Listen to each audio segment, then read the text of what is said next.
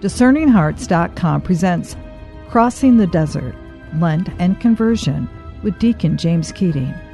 Deacon Keating is the Director of Theological Formation at the Institute for Priestly Formation, located at Creighton University in Omaha, Nebraska.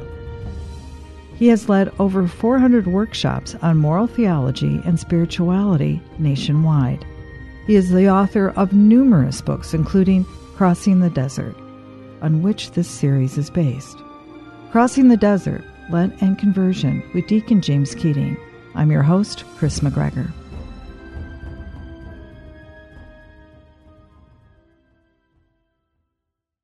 Welcome, Deacon Keating. Thank you. In the opening chapter, you make a very profound statement, actually, that life in Lent today is life as usual. But that's not how Lent is supposed to be for us, is it? No, ideally, it's really supposed to be an oasis. It's a strange way of saying it, but we are living in a desert every day of our lives. It's easier for us not to think of God than it is for us to think of Him. And so obviously, we're in a desert in terms of our cognizance of God's presence. And Lent is given to us from the church as a great gift, that here's a resting place, a resting spot, for you to lay down all of the fears and worries and anxieties and difficulties that the American culture and capitalism and consumerism foists upon us. And you can lay that all down for 40 days. And this place, this resting place, is supposed to be different. It's not supposed to just be life as usual, punctuated by Ash Wednesday and punctuated by Good Friday. The only two times that most Catholics go to church during Lent, except for the Sundays that we normally go. Ash Wednesday is usually overflowing, which all people who are ministers in the church always marvel at, because it's not a holy day of obligation. And there is standing room only, like Christmas Eve Mass, a lot of churches. What are all these people doing here when they're not supposed to be here, or they don't have to be here? They're not obligated by the church. There's a deep intuition in us that the church is right and that we do need this place of rest. And so they show up looking for the place to dump their baggage, all the things that they carry for the 320 days or so of the year that define them. And they're just hoping that this place called the Catholic community will be the place where they can release all that and let it all fall. And then after Ash Wednesday, of course, we're taken up into this swirl of life as usual. So paradoxically, Lent is supposed to be a time of going into the desert to depend more on God. But obviously the scripture writers, the Old Testament prophets and others, the whole book of Exodus, never anticipated that metaphor would be our normal life. They were leaving the slavery of sin, going into the desert to be tested by God. Do you really love me? Do you really trust me? And as an occasional experience. But we're in the desert all the time. We're in a deep, opaque, secular culture that makes it easier for us to think that we are the decision makers than to trust in God. And so we want to leave the desert of American consumerism, and we want to enter the oasis of our parish during the 40 days of Lent. We don't want it to be just life as usual. By the end of 40 days, living in the light of the Eucharist, in the light of the sacrament of reconciliation, in the light of fasting, penance, and almsgiving, in the light of fellowship, at the end of these 40 days, we want to somehow bring that oasis into our normal lives, the rest that we find in Christ. The term Lent is actually, isn't it Latin for springtime? It's a very positive word. It's new life. It's, again, after this desert-type life or this dryness, the Lord comes and brings the water and the rain, and we're so thirsty by then that we come to life because we're so dried up by our distancing ourselves from God during the rest of the year. And so Lent comes, and we're like those flowers that just turn up to receive the water, to receive life, to receive air, to receive the sunlight. We're just thirsting for the sources of life. And so Lent is very positive. And around the table of some Catholic homes, there will be conversation usually about Lent regarding what we should give up. And good conversation to have. But don't neglect the fact that Lent is not just attached to a negative. Lent really is a very positive gift that God gives us. It's springtime, it's coming, hope is coming, new life is coming, change is coming. We don't have to be saddled with the things that make us sad, our own sins. We really can live a new life in Christ with the help of the sacraments and the Catholic community. You point out in Crossing the Desert that God's providence does not depend upon our ability to provide for ourselves and or control the activity of others or ourselves. It only demands that we be available to God working in us. And that's the tough one, isn't it? I mean, opening yourself up to do whatever God may will. That's the cross. The availability. The disposition of availability means first and foremost that I'm available to be affected by you, God. And if all you want to do in your providence is for me to enjoy a deeper intimacy with you, and for me never to, win $1 million or get that dream house or that dream job or that dream vacation, or even to have health, or to perhaps find that special woman or man for marriage. If you want me to be single my whole life, even though I feel deep in my heart I want to be married. Whatever, Lord. I, in my heart, really just want what you want. Your providence really is the gift of yourself. And as I grow through the disciplines of Lent over the course of my life, as I grow in the disciplines of Lent, hopefully I will grow to a deeper appreciation that all your providence provides, which is you, is sufficient. Now, of course, this is developmental because we are born sinful and ordered toward the self, and so we fantasize about all our needs being met in a perfectly beautiful way. And because the world is broken, and because our wills are broken, and because our dispositions are disordered due to original sin, developmentally we come to this consciousness that, oh, I see. It's not about all this stuff. It's not about me. It's about you. It's about you, Lord. And this is why sometimes people have trouble praying, too. Because they think that prayer is a receiving of the affections or the emotions. And God, give me good feelings, particularly in our consumer culture, where we are equating prayer with entertainment or going to the movies or getting a jolt by going to a sports event. Wow, that felt good. It made me forget my pains and difficulties for a while. That was a good jolt. And prayer is not that. Prayer is not an experience of an emotional high. Prayer is your interest in God. Prayer is that you love God so much that you want to be with Him.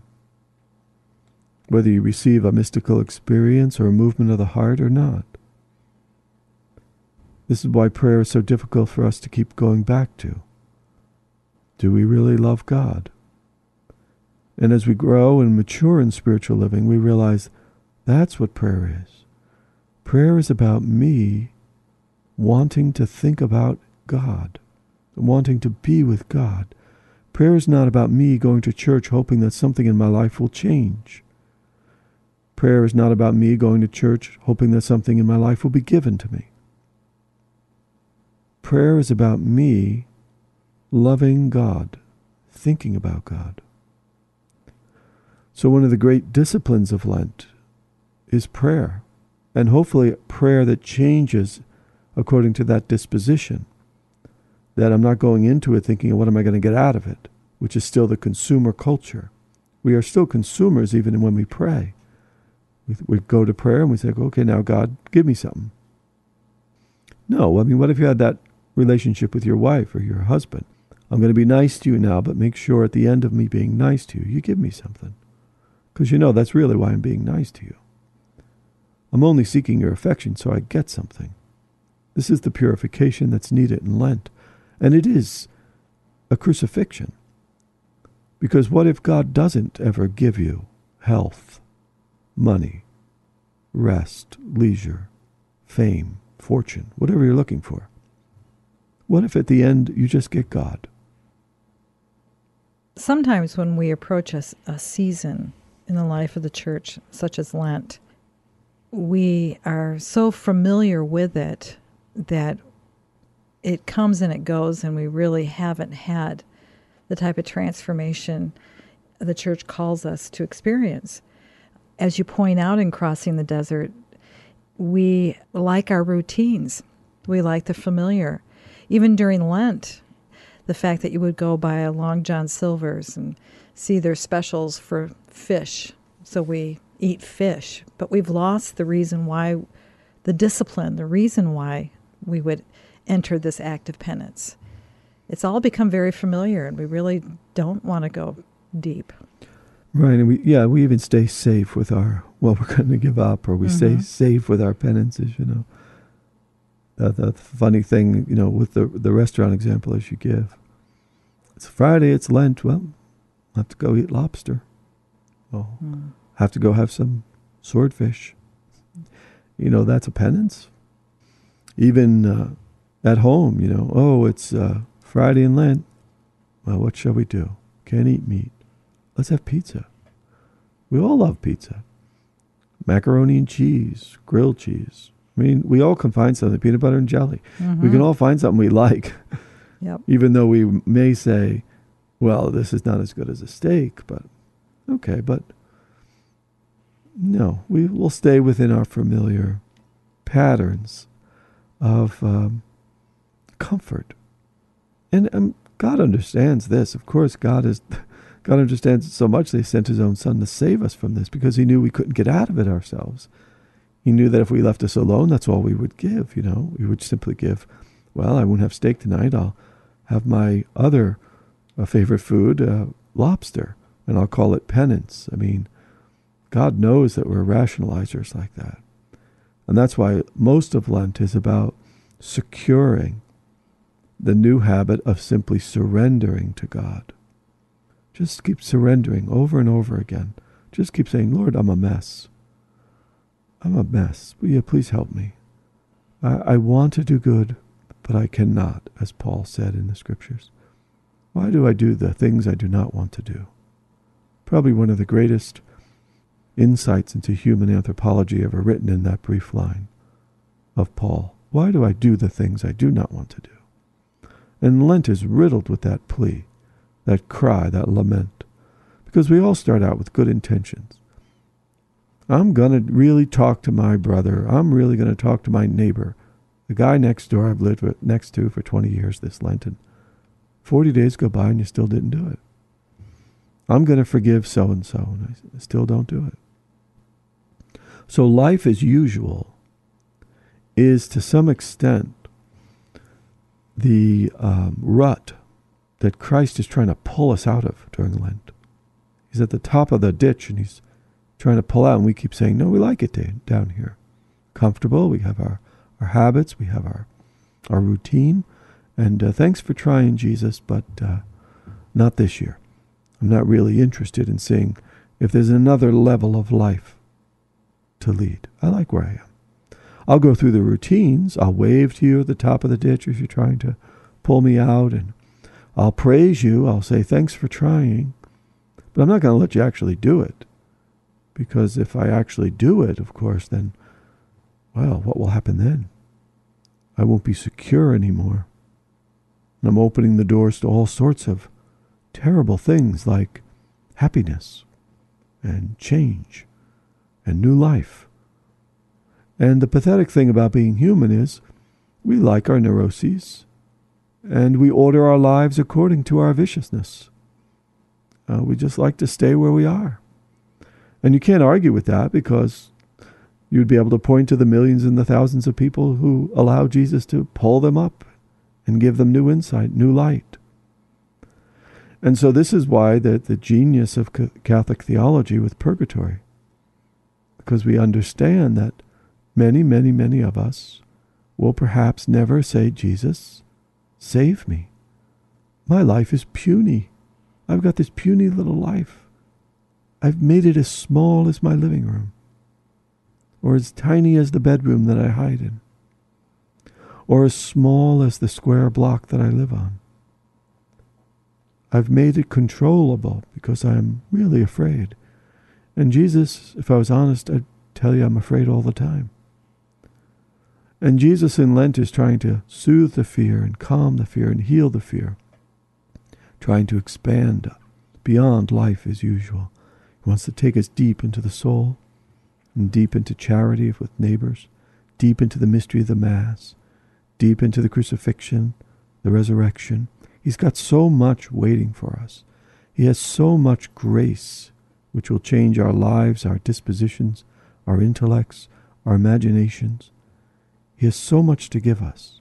Just let him pull you up out of life as usual during this Lent.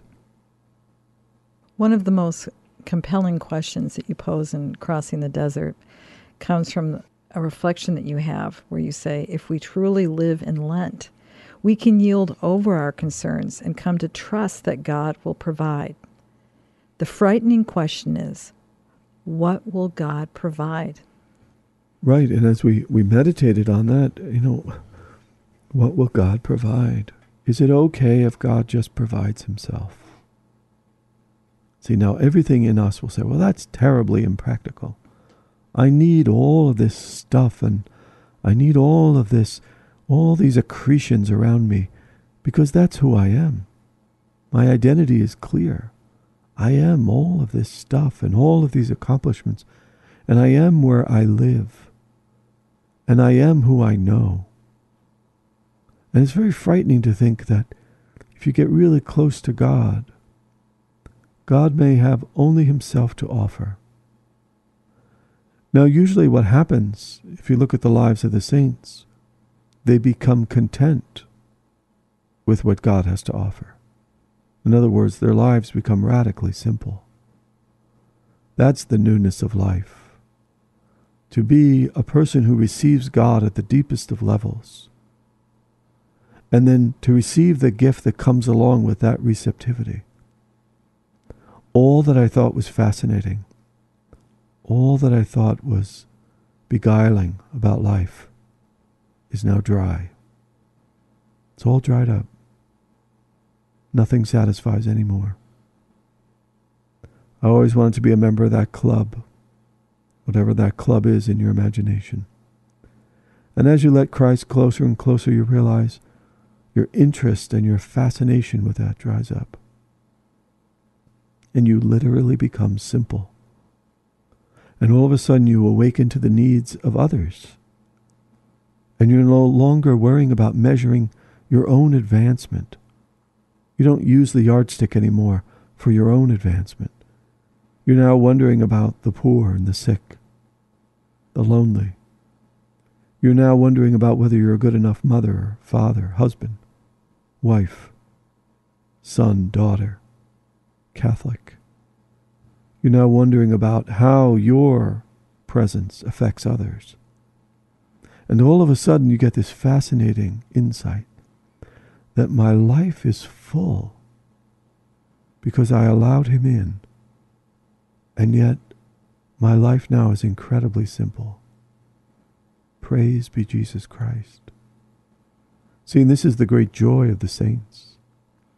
And each year the Church gives us Lent so that we have another chance to join them in their happiness. And another chance for all of us to leave our crushing boredom and our crushing stress, all self-imposed, to leave all of that behind and to literally let God abscond with you, to hide with God for a bit, to let him minister to you, to let him heal you in all of the hurts that have led you to be so self-involved. He wants to go to the very core of those wounds in Lent, to liberate you, to gift you with a happiness that only communion with the Holy can give you. Stop worrying about what neighborhood you're going to live in next. There is no next, because you'd bring your same neuroses and your same sins to that brand new neighborhood, to that brand new job, to that brand new spouse. Stop thinking about what's next and allow Christ to take you so that you will be content with where you are. This is the power of Lent. And we are saturated in the opposite message. The message of more, different, self, fear. Don't be left out. Don't be last. Don't be forgotten. And the whole culture and the economy run on these. Come to the oasis of Lent and begin to receive your own happiness. The desert then becomes a place where we meet God. In a very real way, it's the ultimate symbol of loneliness. And yet, from everything that we have just spoken of, that whole desert of consumerism, that would seem to be the ultimate loneliness. And it is. But we keep ourselves so busy we don't know we're in pain. And that's why church and the call of the church always appears as a terrible inconvenience to us. Because we just don't know how lonely we really are and how much pain we're really in, because we're on the treadmill. Because we are spinning continually with the desires of others. Not even our own desires. Don't even know necessarily what our own desires are. Because we're so obedient in the United States. We must attain this fictional level of self-worth. And we're run by masters other than the truth. We're continually run by other masters. We are all in deep pain, many in deep loneliness, but we don't know it because we're so busy escaping it. A lot of our economy is based on escape from our lack of capacity for an interior life, from one distraction to the next. The economy runs on our fear of being alone with the alone. The economy runs on our fear of solitude, because we may actually encounter the living God. Or we may encounter some truth about ourselves that's uncomfortable. And so the economy continues to take us away with bubbles and distractions and events and hyper events, so that we never have to go in. And we never have to see how lonely we are, how isolated the desert of consumerism and the American popular culture actually is. And what you will be given in return when you enter into the oasis of Lent is you will be given fellowship. And you will be given fellowship not only with God, but with one another. And your capacity for relationships will deepen. And again, this is how the life becomes simple. This is how you can become detached. As the great mendicant orders used to teach, detachment from things, use of things, but detachment from them. And you will have a house to live in, and you will have a car, but you won't define yourself according to these things. You'll be defining yourselves according to the intimacy that you have allowed in. Fellowship with Christ, fellowship with your fellow parishioners, your family. And so we are in the desert, but we keep putting up these fake Hollywood sets, building feverishly and furiously. Keep building so we don't remember we're in the desert. Keep masking.